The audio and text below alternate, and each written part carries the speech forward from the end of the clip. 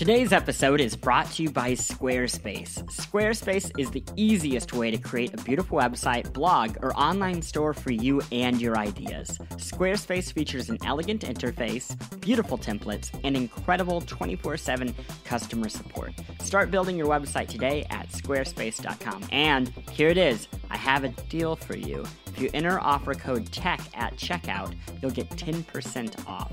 Squarespace. Build it beautiful. So, growing up, my parents had always told me about this movie that they went on their first date to, which was Alien. They always said it was the scariest movie that they had ever seen. They built it up. I think by the time I actually watched it, it wasn't as scary as how much they had built it up in my mind to be scary. But I remember they took me to Disney World once, and we rode on that... the movie ride, the Great Movie Ride. And in there is an alien. There's an alien section. I remember my mom kept building it up. She was like, oh, there's going to be an alien in there. We got stuck in front. Like, I was on the side, and there's an alien that comes out on the side that I was on. And I swear to God, we got stuck, and that thing was staring at me. I was really little, so I was, like, on the verge of tears.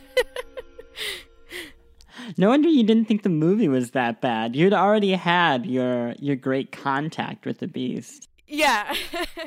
My contact with the alien was very visceral and real. But yeah, I love the Alien franchise, and I think I actually watch that movie every couple of years just to kind of like refresh it in my mind, because I think it's just such a fascinating concept. But I'll always... I mean, it's also the most terrifying creature I think anybody has ever dreamed up. And now we'll talk about real aliens, which look identical to that and serve the same purpose.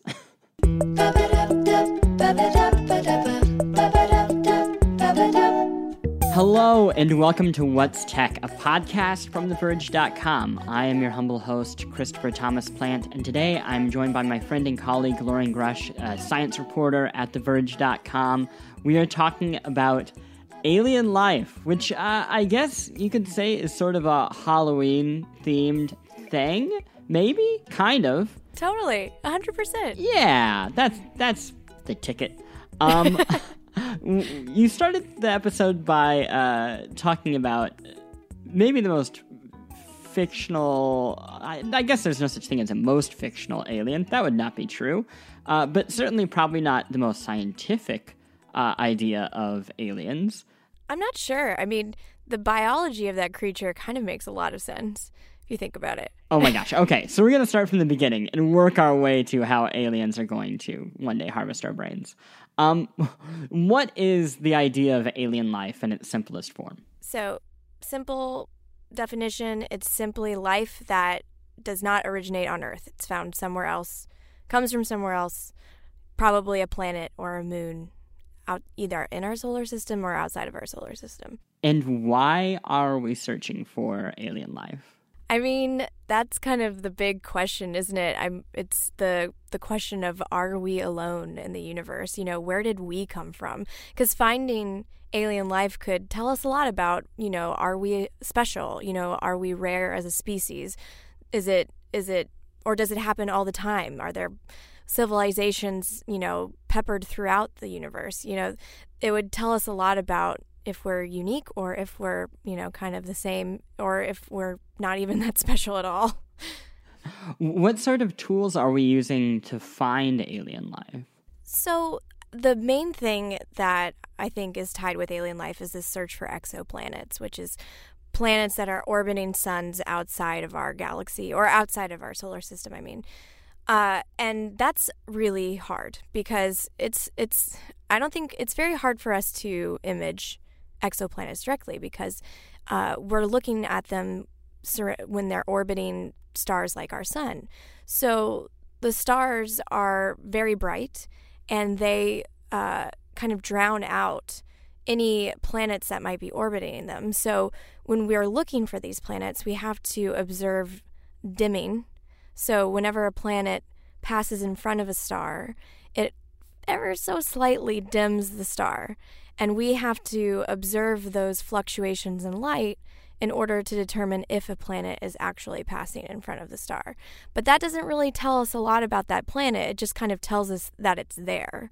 And we can kind of determine, how far from the star it is. So that's kind of a big deal for us, is where these planets are located in respect to their star, because Earth is located in like this sweet spot called the habitable zone.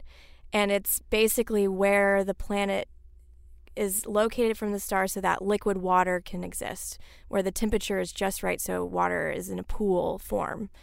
And that's why we want to find other planets that are like us, because life is, water is so essential for life to exist here. So if there's another planet at the right distance from a star, then perhaps liquid water is there as well, and maybe biological life forms are there too. Okay, I'm gonna veer off script, because last time we spoke about AI, and even though this would be the perfect episode to talk about AI on, I'm not gonna do it. I'm gonna talk about another classic film from the 1990s, Men in Black.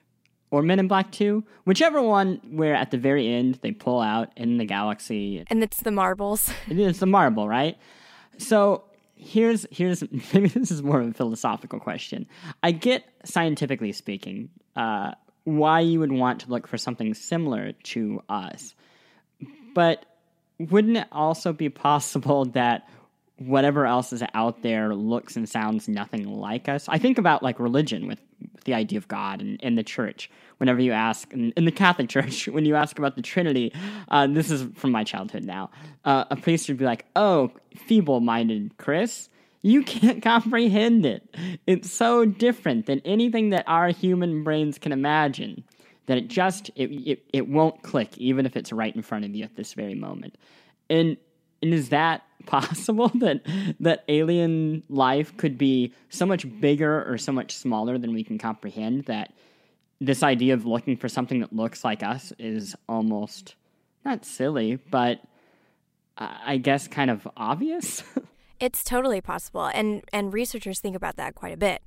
The only thing, though, is since we have no idea what this incomprehensible life would look like, all we have to go on is basically what the biology that we know about here on Earth.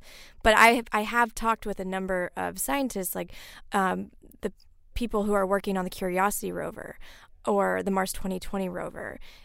They have all these instruments designed to look for biological life, but then they're always like, well, I mean, this only will work if it looks like us. I mean, it's very possible that there's life on Mars that we have absolutely no idea how to study it, because it has a completely different structure. It doesn't use the same, logistics that we do. So it's definitely possible, but we focus on biological and organic molecules because that's what we know, and it might as well go with what we know until we find something that we don't know.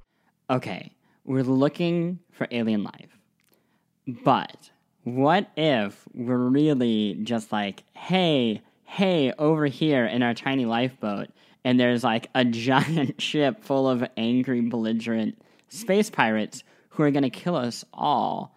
Like, we seem so young in this whole dealing with space thing that maybe this is all one big mistake.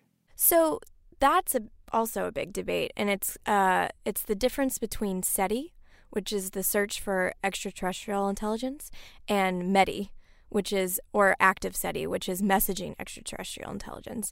And there are a lot of people that agree with that idea that we should keep our mouths shut. Because, what if there's this predator civilization out there? We don't really want to alert them to our presence. So right now, the focus is not so much of waving our hands. It's more of just pointing our antennas out to places in space that might be sending out signals.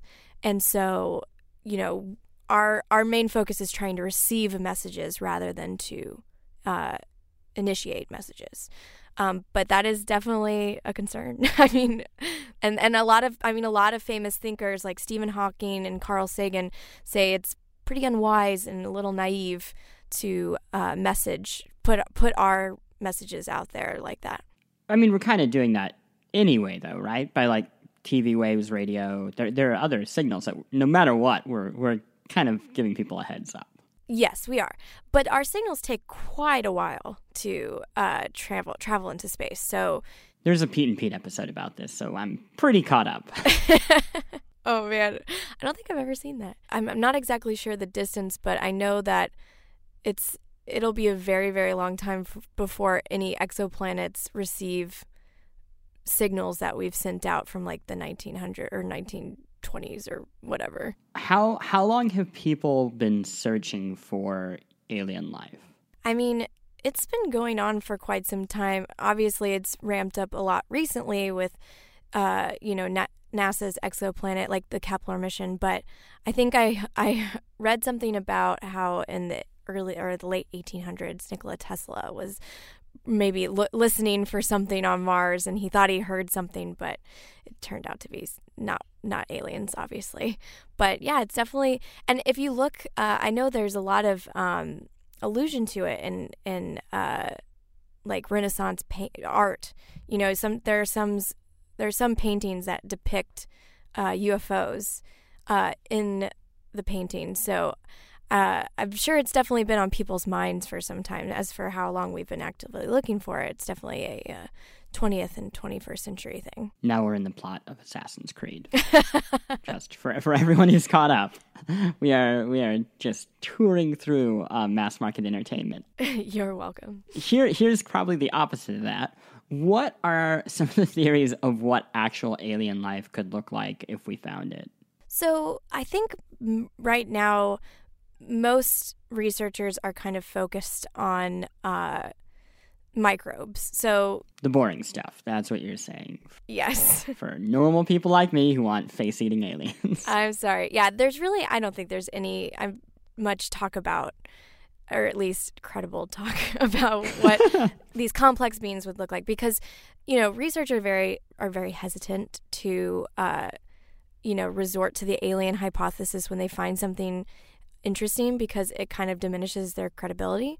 So I think the thing that they're willing to admit is like maybe there'll be these microbes, very simple organisms rather than complex intelligent life. But it's not so much that they theorize about what these intelligent beings would look like, but so much as how we would find them. So I talked to this one astronomer, Sarah Seeger, and she was saying that if you think about hikers lost in a wood, if they want to communicate with us, they'll do something, big and loud, like maybe create something reflective so that we can find it with our telescopes, or create some kind of sign, because that's how we would be able to find them at this point. But as in terms of what if they would look like the xenomorph or not, I don't think that has entered too much discussion. Okay, so I don't know when people are listening to this episode.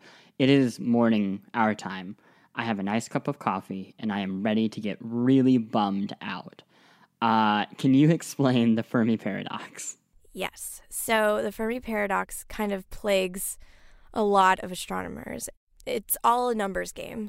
Our universe is infinite, and our galaxy alone has somewhere between like 200 and 400 billion stars.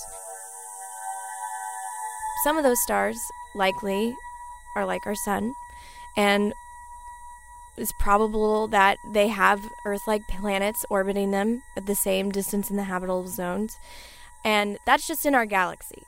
So if you think about the billions and billions of galaxies in the universe, I read somewhere that it's like for every grain of sand on the beach on Earth, there are like 10,000 stars out there. That's a lot of stars. So, probability-wise, it would seem like we should have a ton of alien civilizations out there. Just the probability, if we have so many stars, at least like 1% of them is like us. So the numbers say that there should be these civilizations out there, but we haven't found them. Where are they? That's the crux of the Fermi paradox, is there should be these civilizations out there, but we haven't found them, and there's been absolutely no evidence to confirm the existence of these civilizations. Now, did you see the new solution to the Fermi paradox? I don't know if it's new, but I've heard a couple of theories as to like why we haven't heard from anybody, and there's some of them are terrifying. Okay. Well, so one idea is that the reason we haven't heard from these advanced civilizations is because civilizations like us reach something that's called like the Great Filter. And so there's this idea that maybe civilizations don't get past a certain point because at some point we destroy ourselves. And either we haven't reached that filter yet or we're the very first ones to get past that filter. So that's a little terrifying to think about, but kind of is good for all you apocalypse-loving people out there.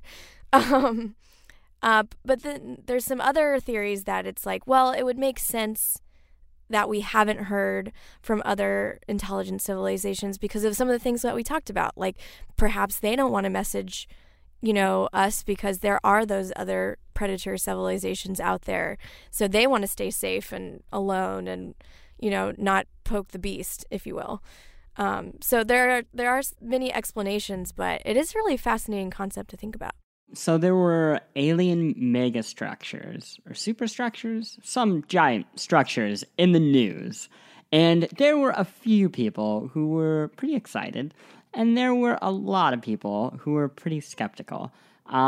I would love for you to explain what this is, and what side of the fence you would recommend I fall on. So this was another example of how scientists go about theorizing, what these civilizations might look like. So that idea that they might have something reflective on their surface that we could find. It's kind of like that, only this idea stems around this, like maybe we spotted their insane technology that we have no idea about. So when they were looking at a star, how I was talking about dimming earlier, they observed dimming, but it was very asymmetrical and it lasted for a really long time. And normally when a planet passes in front of a sun or star, it dims it in a very uniform way because it's orbiting in a circle. But this dimming indicated that there was something very, very large, and it wasn't just like a little plot on an orbit. It was taking a really long time to orbit, and it was orbiting in chunks. Like something big is orbiting this star, and we don't really know what it is. So the main theory was that it was this family of comets that the sun or the star had pulled in, and it just was, dimming the star in a very ununiform fashion. But the other idea, and it was a very, off-brand idea. It wasn't, definitely wasn't their first and foremost idea. But the idea was that perhaps we had spotted this advanced civilization that had built these huge megastructures around the sun that were built there to harness the star's energy for the civilization. Because the idea is it's super advanced and they're going to need a lot more energy than we need to fuel all their technology. So perhaps they put up a bunch of solar panels, a huge swarm of solar panels around the star, and that's what's powering their crazy advanced civilization. It's just a theory, though. I mean, nobody was saying that's what we found, because we can't tell. There's no way to tell. Kind of sounds crazy. At the same time, we already did an episode of What's Tech about living in space, and that doesn't sound too far from the idea of what humans would like to do one day. A little larger, quite a bit larger, but the general idea, the conceit is the same. Yeah, and there's definitely been discussion of whether or not we should put solar panels into space, and how we can use space to fulfill our energy needs. So definitely, it's not far-fetched to assume that a civilization would use that. However, I think it got blown out of proportion because everyone was saying, oh my God, we've found this alien megastructure. But the whole point is, they weren't saying that because we had found that. They were saying that because, well, maybe we should, direct our antennas at this particular star because the universe is very big. And we can't direct our antennas in every single direction. So if we were to narrow down like the best possible candidates to point our antennas, then this place would definitely serve as a good candidate because it's so weird and unique. It wouldn't serve us to, look at a star that we know doesn't have any planets around it or we know is, pretty boring. So it was their way of saying, hey, let's target this abnormal star because maybe there's this chance that this is happening. This is definitely a Coke versus Pepsi question. So we're talking about personal preference here. Do you think it's more likely that alien life would find us before we find it? I have no idea. I like to think that they would find us. I just think that would be so fascinating because, this is a selfish reason, because that means it could happen within my lifetime, whereas I don't think we won't be going out and finding aliens, or at least intelligent aliens anytime soon. There's a lot of speculation that we might be finding, those microbes I was talking about, either, in the icy moons in our solar system that have oceans underneath them. It's possible there's life there, but it's not going to be anyone that we talk to. And final thing, and this is one of those, I'm not high. It's early in the morning. I'm just enjoying coffee. But I remember as a child, and this is probably from, the Fox Alien show, that there were these theories that we could find alien life on Earth, with the idea being that millennia ago, organisms traveled through the galaxy, or maybe they just crashed into Earth via comet, and now things that are already on Earth, or even more enticing, deep within the ocean, where we haven't found them yet, are actually alien organisms. One, is that possible? Two, do I sound like I've been smoking in the gymnasium in 7th grade? No, actually, that is a very often discussed theory, but it's not that there would be aliens deep within our ocean. It's that we'd all be aliens, technically. Because the idea is, like you said, comets carry these organic molecules. And when Earth was forming, it had some of the necessary ingredients. It had water, and it had some of the basic building blocks of organic matter. But it needed an extra spark. So what would happen is the comets would dive bomb on Earth and carrying these extra ingredients, and that heat would kind of create a primordial soup that mixed together and created some of the very first life forms. So there's a lot of ideas that perhaps that's how the first life got started on Earth. And then there's also some ideas that if we were to find organisms, say on Mars, it might share a genetic trait with us, because the same thing might have happened on Mars, because the red planet, I think it had water on it, billions of years ago. So they think that, well, maybe the same comets that hit Earth hit Mars, and if there are microbes there, it might be the same stuff that came over to us, riding on a comet. Full circle. You started with your love for the movie Alien, and you ended with the beginning of the movie Prometheus. Oh, God, no. We did it. We did it. I'm so proud of us. My love for the movie Alien does not extend to Prometheus in any way. For shame. Thank you for joining me today. Thank you for having me. Where can people find you on the internet other than TheVerge.com? You can follow me on Twitter at Lauren Grush, LorenGrush. And that's about it. Perfect. You can read both of our work on TheVerge.com. You can find our show there every Tuesday, or you can find it on the iTunes store, which even if you don't use, I recommend you go to, and then just leave a little review and subscribe, because it goes a long way for us. I also recommend that you share our show with your parents, or aunt and uncle, or anyone, siblings, I don't know. But it seems like family just loves this show, and what a gift that you can give. You can also find us on Twitter at What's Tech. Other than that, that's it. We didn't talk about AI. We made an entire episode. I am so proud of everyone here. Bye.